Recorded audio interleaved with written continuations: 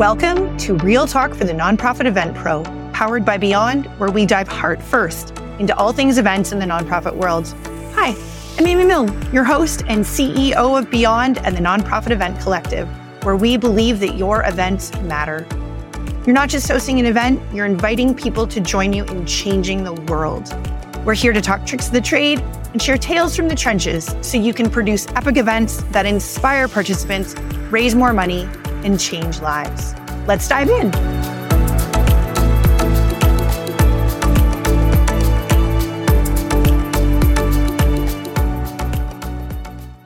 I am beyond elated to welcome Kevin McMahon, Senior Director, Peer-to-Peer Community Fundraising at Children's Hospital of Philadelphia, to Real Talk for the Nonprofit Event Pro podcast today. Before Kevin joined CHOP, he was a marketing manager for the Philadelphia Eagles, and boy, is CHOP lucky that he left sports marketing for fundraising. Kevin is one heck of a good human, and I'm so grateful we had the opportunity to meet in DC earlier this year at a P2P conference through our very good friend, Jamie Lamont. Episode 1, take a listen. We instantly shared our love of P2P events and all things nonprofit. Kevin is kind, smart, funny, and leads his team with passion and dedication to the cause. His guiding principles are community and belonging, and this radiates from him as he shares all things P2P, leadership, innovation, and so much more. This is by far one of my favorite conversations, and I'm so pumped you get to listen to it too. I know when you're done, you'll be inspired and motivated to do more and be an even better good human. So let's do it. Let's get real. Kevin, welcome to the show. Amy, thank you so much for having me. Honored to be here. I'm so pumped. And I love that you shared with me. This is a bit of a brag moment, but I'm so excited because you never know when you put something new into the world, like we do in events and anything, that do people listen? And you said you've listened. So that's exciting. I think I'm through 20 episodes, and one of your other guests said it. I view this as like a masterclass of events, right? Like I'm taking notes in real time as much as I feel like I'm learning from others. So for me, this is a great opportunity, and I'm really happy to be here to maybe shed one or two little nuggets of information that hopefully someone else can take away. For sure. As I just said to you too, before we press record, is I should start taping the pre-show because there's, so many nuggets that come out in there. But we had the opportunity, you and I, to meet this year for the first time at Peer-to-Peer Forum through episode number 1, Jamie Lamont, as a mutual friend. And so I've gotten to know you, but my good humans who are listening may not know you. So tell me about you. Sure. So I'm the Senior Director of Peer-to-Peer and Community Fundraising at Children's Hospital of Philadelphia. Been at CHOP for 11 years now, which is kind of hard to believe, to be honest with you, because my background is actually I have a master's in sports management and undergrad in marketing. And I always thought that I was going to either work in high school athletics or college athletics or professional sports. So I kind of cut my teeth coming out of grad school. I worked for the Philadelphia Eagles for a number of years. And I always thought I'd live in the professional collegiate sport, arena for a really long time. And I never saw healthcare even as an option. Right. So I've been at CHOP for 11 years now, and I'm really thrilled to be in the seat that I'm in. I'm still able to take so many incredible nuggets from my previous life and apply them in this setting, and talk about a job that just makes you feel really good, being able to work with so many incredible, grateful patient families. Yeah, for sure. And so is CHOP. So CHOP is it's like a sick kids hospital. It's a big children's hospital. It's not specialized. It serves all. It does. Yeah. So CHOP is probably easiest to describe in 3 words. One of our CDOs said this, and I've been using it since. First, biggest, and best. Those are the 3 words. So CHOP was the first children's hospital in the U.S. First children's hospital. It was modeled after Great Ormond Street. And the biggest, so based on our care network, because not only do we have inpatient hospital, we actually have 2 inpatient hospitals, one bigger, one a little bit smaller.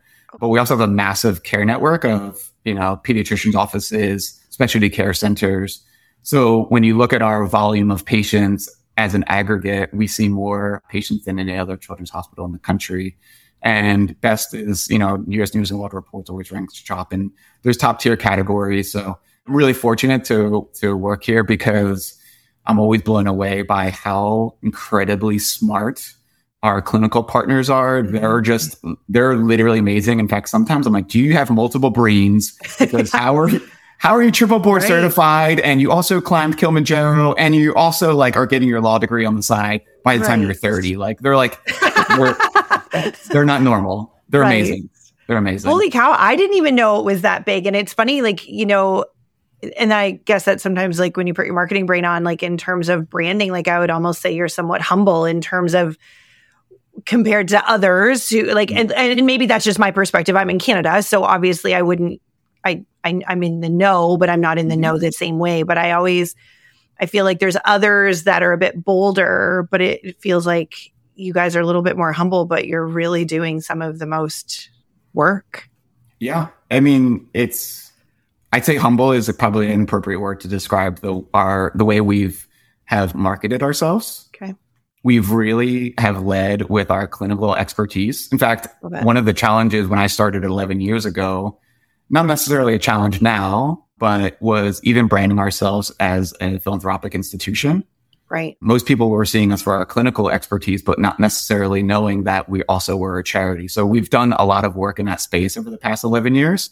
But yeah, humble is an appropriate way to describe CHOP. Cool. I want to learn more. So one of the best things that I thought, you know, when I reached out and asked you to be on the podcast, because you are a listener, you're like, I want to talk about some of these things because I feel like I can add value. And you haven't had a guest on yet, Amy, that has talked about these things. And so I love that. And so one of the things that we haven't talked about, and I'd love to hear from you, is about your event team structure. Like how do you what do you do? What types of events do you do? And what does that look like for you inside your giant machine? Yeah. So at CHOP, I like to say that we kind of follow the similar operation of the hospital setting in the sense that we are very subspecialized in our work. Cool. So many years ago when I first started at CHOP, each associate director basically managed a portfolio of events. And that could be a special event that is like kind of like more sponsorship driven, like a gala, for example, a peer-to-peer event, and then also maybe a small portfolio of community or DIY events. Mm-hmm. And it was great. And that worked out nicely. The challenge that we really ran into is that everyone, with the speed at which events move, everyone was moving 1,000,000 miles an hour. And I mean, you would have to be intentional with sharing best practices, saying like, hey, listen, this worked for this worked for this walk. Yeah. Maybe you should take this same idea and apply it to the walk that is in your portfolio. Right. So what we ended up doing was we restructured into the lines that overlap. So about 6 or 7 years ago, and moved into a role that I previously was in as of about a year prior as the director of peer-to-peer fundraising. Mm-hmm. And actually at the time, I'll be honest with you, you would Google it. Like I would Google the title and I was the only person that I could find with that title because it was so nuanced, right? Like as far as being the director of peer-to-peer, you would see them in some of our, larger national organizations, but definitely not in the hospital space. No, whatsoever. Not at all. Not at all. So we reorged in a way that we aligned our common events into different categories. So that's special events, which are definitely your more sponsorship driven events. Tables, we have a similar event to like Sick Kids does Scrubs in the City. We have an event called Cheers for CHOP, which is very similar to Scrubs. It's a party. Like, let's be honest. Oh, I gotta It's come. incredible. There's cabanas. It's insane. Like we always have some type of fun act that performs. So like, it's really great. So you have a category of special events. Okay. We have a category of executive events, which are primarily stewardship-based events. Then we have a category of peer-to-peer events. I specify events because the way that we define peer-to-peer are events that we run soup to nuts. Okay. So everyone defines peer-to-peer in a little bit of a different way. We specifically put the word events at the end of peer-to-peer for us because we are responsible for all of the fundraising and all the operations. And so you actually have like logistics team, like you do manage all the logistics in-house as well. So all the fundraising, all the participant support and all the logistics. Yes. For some of our larger events, we will have some outside support. Right. But yeah, I mean, we're still driving that consultant who's also making sure from an operations perspective that aligns with everything that we're doing. Cool. So in that space, from a peer-to-peer events perspective, we have right now 5 peer-to-peer fundraising events, and this past year was a little bit over $3 million for those 5 events, which is really, we felt really happy about. Totally. And then we have our final bucket is what we call community fundraising. Community fundraising is not somewhat of a catch-all, but it's fairly robust program. So it's not just DIY events, grateful patient families hosting events that benefit the hospital. That makes up part of it. We also have some partnerships, namely a partnership with the Philadelphia Eagles, who we partner with around some of our autism work. Oh, cool. But then other pillars that also fall under the community fundraising umbrella are, we have a fairly robust school and youth fundraising program. Neat. And then a virtual and endurance space. So we took some of our virtual events that we had been doing prior to the pandemic. We've added on some, and we said there are some shared learnings here within this space. So we now have, that's our third vertical under community fundraising. That's total, really cool. Yeah. We're a fairly large event shop, especially in the city of Philadelphia. So that grouping of all that collective unit is about 22 full-time employees. Wow. And then 2 or 3 interns given the time that support that operation. And the portfolio is about $10-ish or so million annually. That's amazing. That's awesome. And I'm assuming you then work inside. So do you work with marketing teams and stuff like inside your foundation as well? So that is like what you just described is your team of folks that are like literally boots on the ground, getting the participants, keeping them engaged, managing the volunteers, all that. That's everything. That's your 22 FTE. Wow. Yeah. Committee management. Yeah. We partner. I mean, listen, to be successful in events, you have to be a great partner, right? Because your success relies on so many other teams. Mm-hmm. So it was, in fact, when I worked for the Philadelphia Eagles and I did corporate activation, it was the same exact scenario, right? Like you could only activate a corporate sponsor if you had good partnership within the organization.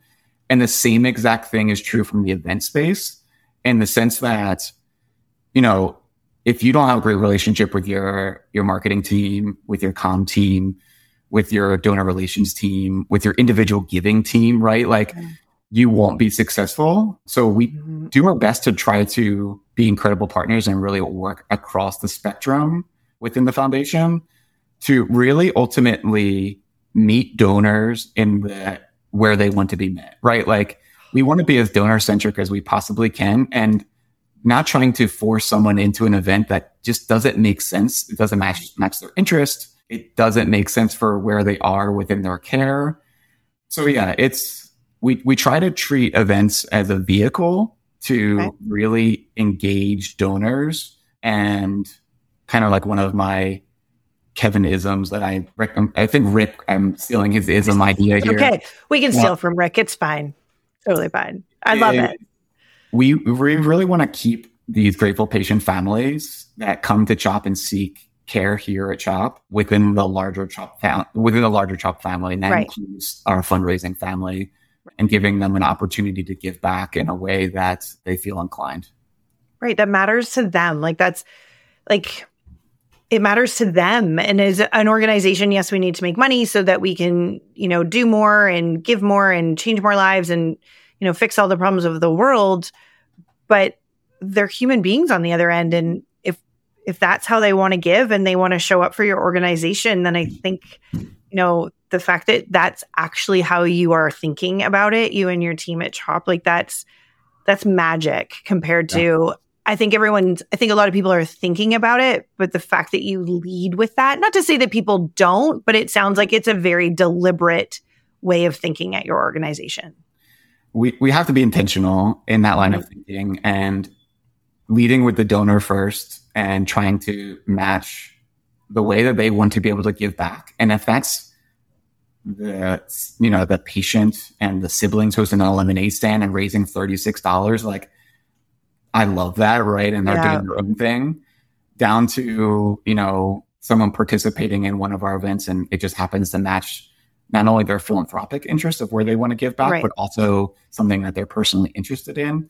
That's really kind of where the magic happens. I love that. Tell me a little bit about your event. So I want to lean into something that we started to chat about and we joked about when we were out when we were all together in person at P2P, but also you and I started to talk about it a little bit pre-show. Tell me a little bit, because I feel like this is a Kevinism as well, is tell me about R&D. Because I think when you brought it up with me when we were away, I was like, yeah, research and development. And you're like, well, I got a different way of looking at it. So this I love. Yeah. Well, I like to say that I haven't had an original idea since like 1987. Do you remember what that original idea was? Yes. Yeah, it was. Probably not for show. It's definitely not. So, I mean, listen, I think that even the best are doing it. Even your for-profits are looking at doing this. So I kind of coined R&D as rip off and duplicate. And really, I mean, that's where so much success comes from. And it's rip off and duplicate, but also I'd say like modify and adjust to make it your own. So we've been able to do that within just like even like small tactics, like, oh, this works really well on Instagram, right? Like we should be using this very minor thing and taking the concept and using and tweaking it to some of our marketing. We've even done it essentially with one of our, I guess not newer events, but our event, Philly Spin In, which is our indoor cycling party, which we grew from kind of nothing. And we not to say we ripped it off of, but we modeled it off of the rip off is just a good way to say it, but you're modeling, I mean, you're modeling it off something that works. Like, why not? When I first started at CHOP, I think I had been I'd been just kind of seeing, because I didn't even know anything about healthcare when I came into it. We didn't touch on that yet. I came from working in professional sports, and when I tell you that I would trip over the word philanthropy, like I couldn't even say it, right? Like I'm like, what am I like? What is that? I need to learn, and I had, there was many transferable marketing skills that I was able to take from a previous position and apply them. But when I came into this role, I said, like, I need to understand who's doing this really well. Right. And like, what are they doing? What does success look like to them? Mm-hmm. So that came down to like, I started following some of the majors, right? Whether that be a Pan Mass Challenge, right? Mm-hmm. Like, I'm like, what are they doing? Like, they're raising a lot of money, which then has kind of like led me down many rabbit holes. One of the rabbit holes was Cycle for Survival, right? Which like kudos to that team, because they took a different concept that nobody was doing at that point in time. And having it start out as a community event, and then for them to say like, hey, I think we have something here, and to grow it and expand it is, I mean, they've done incredible work. So we modeled our event, Philly Spin In, after Cycle for Survival, and we really have made it our own. The foundational elements are still there of a whole bunch of people riding, stationary bike in one, 3 to 4 hour session.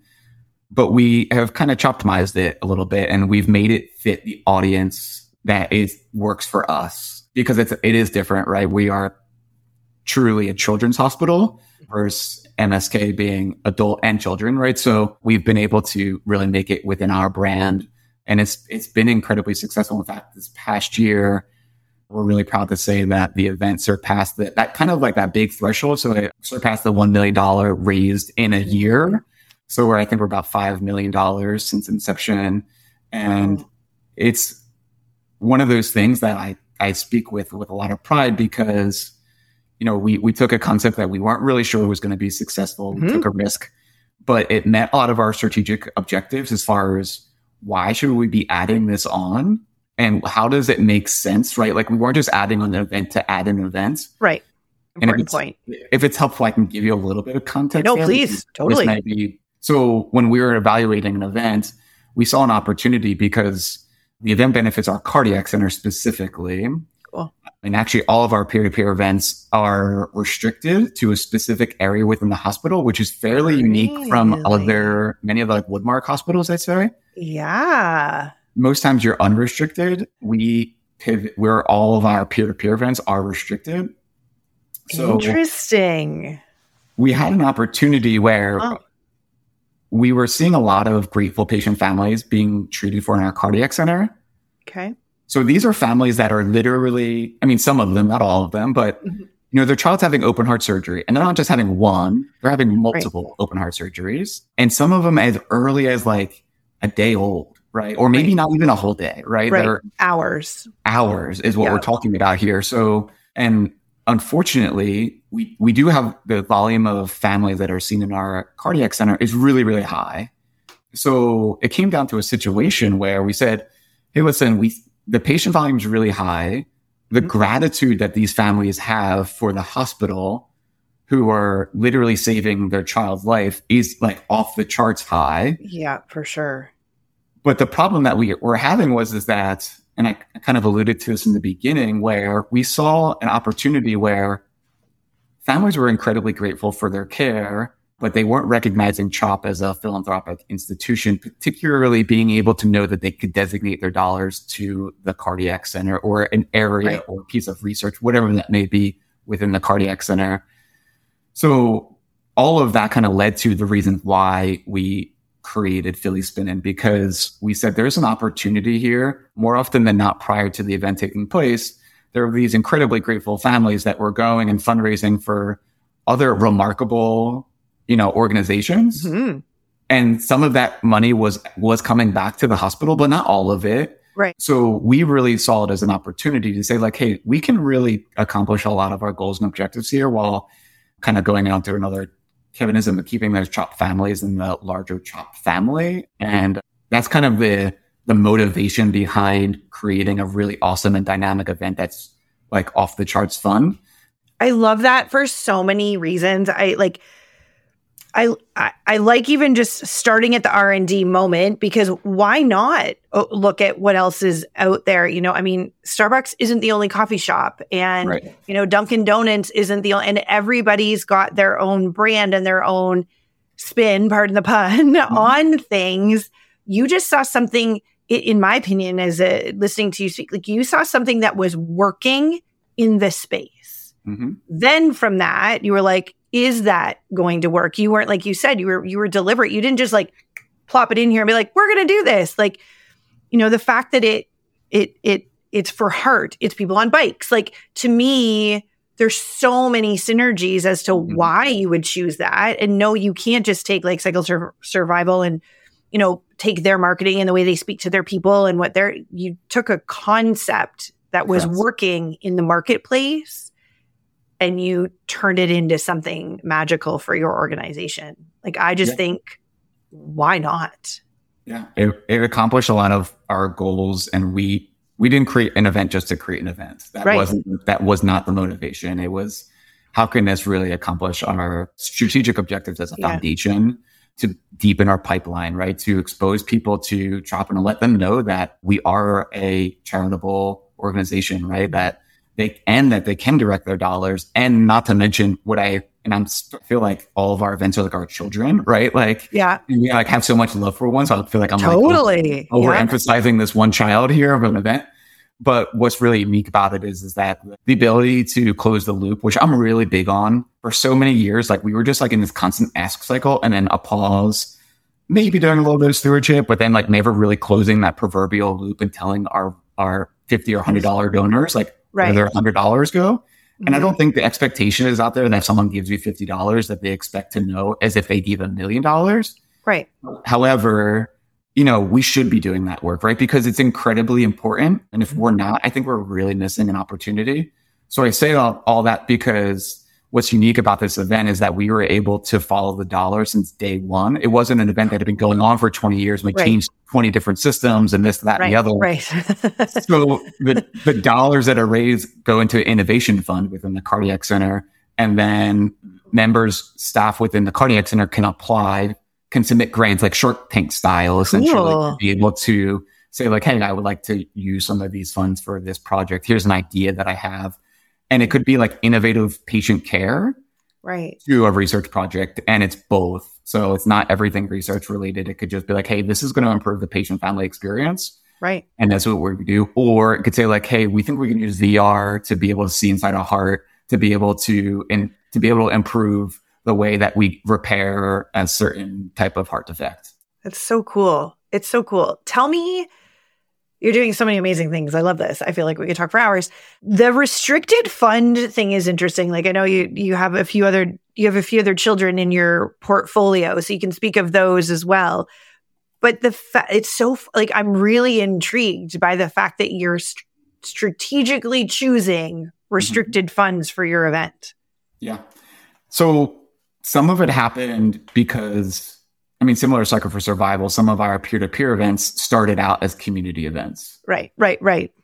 So those community events were directing to a certain area within the hospital. Right. And some of them got like incredibly big and successful and just needed some extra kind of TLC. If not, they wouldn't have been able to grow and scale. And ultimately, that is what a lot of these like volunteer members wanted, is sustainability, right? So that this event continues to grow even beyond their participation. So a lot of that did motivate how the event's funds are designated. So within our 5 peer-to-peer events portfolio, so the Parkway Run and Walk, which actually was modeled after the Terry Fox Run, which is an event that not many people in the US know about, but, I'm talking to you who are super familiar with the Terry Fox Run. Very much so. So that's a 5K run, 2K walk that benefits our cancer center. This is the 21st year. And this past year, we raised $2 million, across the $2 million threshold for that event annually, which was crazy. Like, for a 21-year-old event, like crazy. That's amazing. It's kind of crazy. It's especially crazy because we're raising it $50 at a time, right? Like, right. So it's the story that I like to tell there is like, especially to patient families who, listen, patient families, and I've heard you talk about this with other guests, like they are the core of our foundation success. Like ultimately what we're just trying to do is create community within these patient families. And we're able to successfully do that and use these events as a vehicle to create that community and belonging, right? Like I tell my team, if we lead with community and belonging, then fundraising will follow, right? Like we will be successful there. So a lot of these events that are restricted, these are these communities coming together. So I mentioned the Parkway Run and Walk raises money for our cancer center. Philly Spin raises money for our cardiac center. We do a version of the NDSS Buddy Walk. We call it the CHOP Buddy Walk. So that raises money for our Trisomy 21 or Down syndrome program. Okay. We're one of the larger buddy walks in the country. And I talk about like a feel-good event. Like if you don't walk around Buddy Walk without a huge smile on your face, like you don't have a soul, because these kids, they're amazing. They are remarkable. Like they are so inspiring and I love them. And then we have another event called the Walk for Hope, which raises money for IBD. And the newest event that we just added on this past year, which is brand new to the portfolio we just hosted in June, is called the CHOP Cure Sickle Cell Walk. So the Cure Sickle Cell Walk is a brand new event that we hosted for the very first time this June. And we weren't really sure what to expect from that event, but it made so many it was right for so many reasons. Okay. Yeah. We had about 800 people that came out the first year, and we just reached shy of 200,000, which is great, right? Like year one going out. So now we have people building block here. So, there could be thousands of people in the future, and it's really about, once again, community and belonging. I love those two words, community and belonging. Speaking with you and just you personally care about what you're doing, and you can feel that even just in a conversation, and how you talk about the work that you do at CHOP, you can tell that you're surrounded by people that like you guys, you good humans are just like so thoughtful in what you're doing and how you're running your event department and why. Like I really feel like you've got this why, and your why is community and belonging. And that to me sounds like your guiding light in terms of how you make decisions. And 800 people to come out for a like restricted fund event in our first year, dollars aside, that is extraordinary. Yeah, it was great. And in typical peer-to-peer fashion, they made us sweat us out a little bit because I think we have about like half of our registrations in the final week, and we're like, what's going to happen here, right? Because we had a lot of food and we have a big space, and are we going to be successful? And thankfully, they followed the similar trajectory of every other peer-to-peer event where everyone acts like they're in 11th hour. But yeah, it was great, and the families loved it. And in fact, one of them, I'll never forget, a patient said to me now, I don't know, 5 or 6 years ago, and I have kind of led most of our events like this because it fits into the community belonging thing. He said, Mr. Kevin, he said, this event's kind of like a big family reunion. And I'm like, that is the best way that I could ever describe an event ever, right? If a patient feels like this is literally a family reunion for them, like success. Like fundraising aside, we've done That's a drop the mic moment right there. You're like, nailed it. He was like 8 and he was so well-spoken and he said it. And I was like, yep, you're right. Well, it's because he could feel it, right? I mean, at that age, you find the words because of a feeling. You don't have the words because you haven't had the experience. Exactly right. So that human felt it and was able to find the words to share with you. That's extraordinary. Yep.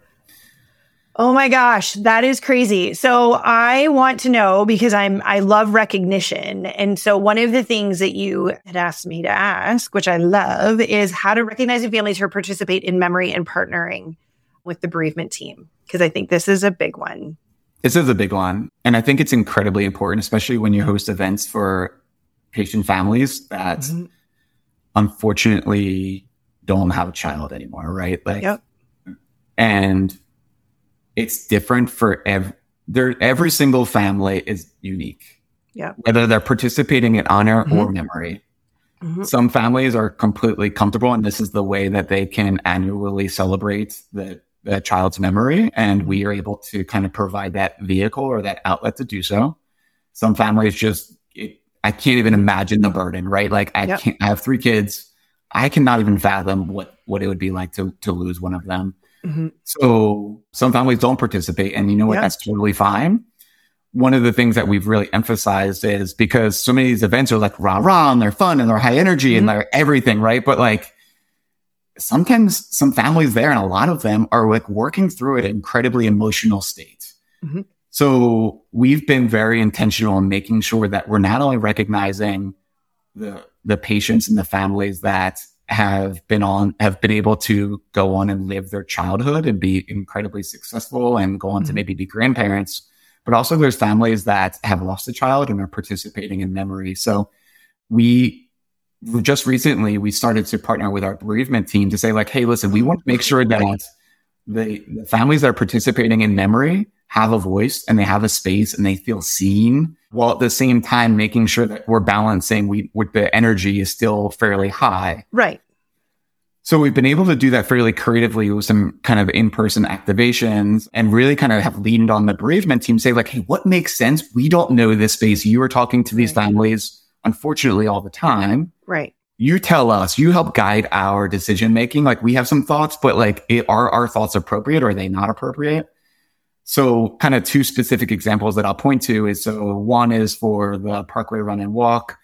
We created a bronze shoe, and that bronze shoe is on display and it's wrapped in signage talking about what the significance of this bronze shoe is. Cool. This past year, we started to do some really cool things with shoelaces and being able to tie them onto different strings, so that, because a lot of families, even if they're there in honor, they know so many families that unfortunately lost a child.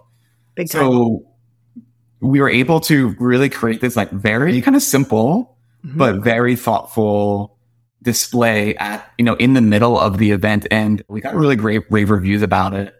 And then the other example I give is for Philly Spinning, because we talked about it, is we have a bike called the In Our Hearts bike. And the In Our Hearts bikes sits at the very front of the room and no one rides it the entire day. It has a spotlight on it and has a sign, In Our Hearts. We talk about it in the opening ceremony and say, this is the significance of this bike. This bike remains here for those who cannot pedal it. So it sits still. And families, when they come up and speak, so many of them reference the bike, In Our Hearts bike. And it's a really powerful moment and something that we've been really thoughtful and trying to be tasteful with what we do. Because and the partnership with bereavement has been really remarkable. And I would encourage any other charity that is in this healthcare space, or even not, right? Yeah. Like, hey, how are you recognizing your families that are participating in memory, and what makes sense for you and your program? Well, and even just on the bereavement, talk about, like you say, families, and there's all ages and stages, not just children's hospitals. I mean, obviously we don't want to lose the young. That's the worst part. But we're often participating in events and supporting charities because of loss. Yeah. And and you can like losing a pet, like my best friends just had to put their dog down suddenly and they've been devastated. Their teenage daughters like suffered loss through, COVID and being a teenager and all this, and then loses her puppy and her dog, sorry, I say puppy all the time. My kids are like, what? Their dog. And I'm an event producer and a marketer. I don't know. I'm not a bereavement specialist. And right. I think you touch on something that is so valuable for anyone listening that's dealing with any kind of situation where loss needs to be recognized, because I do think it's a need. Yes. That if you don't have someone in bereavement on your team, there's people out there, I think, that you should reach out to. I think that is so powerful, because what I think is important, and this is one of the things that I learned when I worked at Sick Kids, when we launched our event, we just, Sick Kids led with tears, and they had a certain sort of way that they went because that worked. And there is an emotional connection that people make, and that you make money that way, like you get donations that way. But when we launched our event, we couldn't have led the same way. Mm-hmm. So we wouldn't have known that, or those who'd marketed before us, not an event, wouldn't have known that. So I think that is so powerful that you've partnered with that group inside. And I think if you're listening and you don't have that inside, then find it. Yeah. I'd say there would be an energy and enthusiasm for someone on the bereavement side to engage in that level of conversation. For sure. Because what we've learned is those people matter. Like, we know they matter, but we can't assume to know how they're feeling. Exactly right. And I think that's full circle to how you run your department, how you show up as a human, Kevin. Like, community and belonging, I feel like that's you, and how you show up in your real life as much as it is how you show up in your work. And so it's my pleasure to have gotten to know you. I'm so glad Jamie has good friends. And I'm glad because when I worked at Sick Kids, nobody from Woodmark talked to each other. Right. Like, you just kind of were like in your silos, and you met and you sat in a weird conference room once a year, but you still didn't communicate. And you and Jamie and Ted, I was grateful to be a part of that connection when we were away. So thank you so much for this. Any last words? I mean, we end on bereavement. Is there one more Kevinism? Is there one more thing that you want to shout out to the people listening?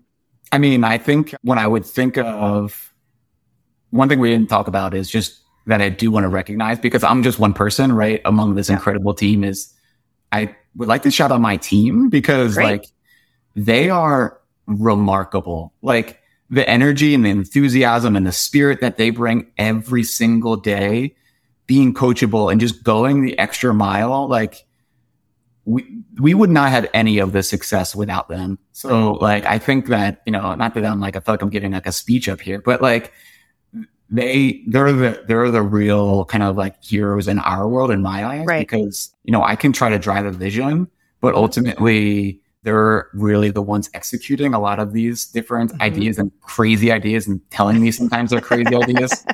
Yep. So, I mean, I think that's what I would like to shout out, and, just encourage others who haven't maybe listened to other episodes to go back and listen, because this is truly a masterclass of a podcast. Like, you have some incredible guests, and I'm just kind of honored to be even considered, to be in the conversation. But the guests that you've had on really bring insights, and there's lots of kind of back to basics information too, which is really helpful. And I've been able to find that beneficial for myself. Sometimes I don't find like there's enough time to write things down, so I have to go back and re-listen. But there's the two nuggets that I kind of would like to leave you with, because you've really created some incredible content and have been able to bring together some incredible human beings. Great. Well, thanks for being a part of it, and thank you for the kind words. And as we talked in the pre-show, and I'm going to put it out live because then it'll happen, is we're going to get you back on the show with a couple of our friends, and we'll see how that goes. So thanks again, Kevin. This was incredible. Thank you for your time. Part of it. Thank you so much.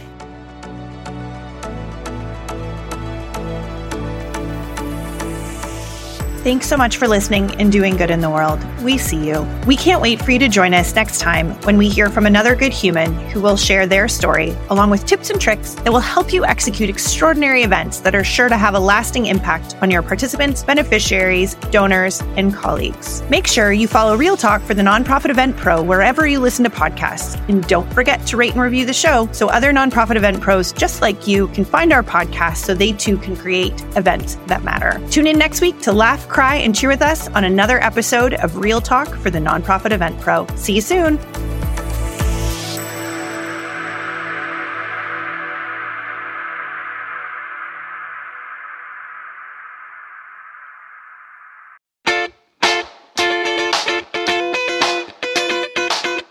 Hey, good human. Are you hitting roadblocks with your events and marketing and need a bit of help to take it to the next level? We've got you. Sign up for our monthly hot seat coaching where we will answer your questions live on the podcast. That's right. You'll get to join me, Amy Milne, and my colleague, Lisa Cohen, right here on Real Talk for the Nonprofit Event Pro podcast. And we will share our expertise to help you with your specific questions. Sound good? Great. Fill out the quick form by following the link in the show notes, and we'll take it from there. We're stoked to have you on the podcast, good human listener, to guide you through your current challenges. Keep it real.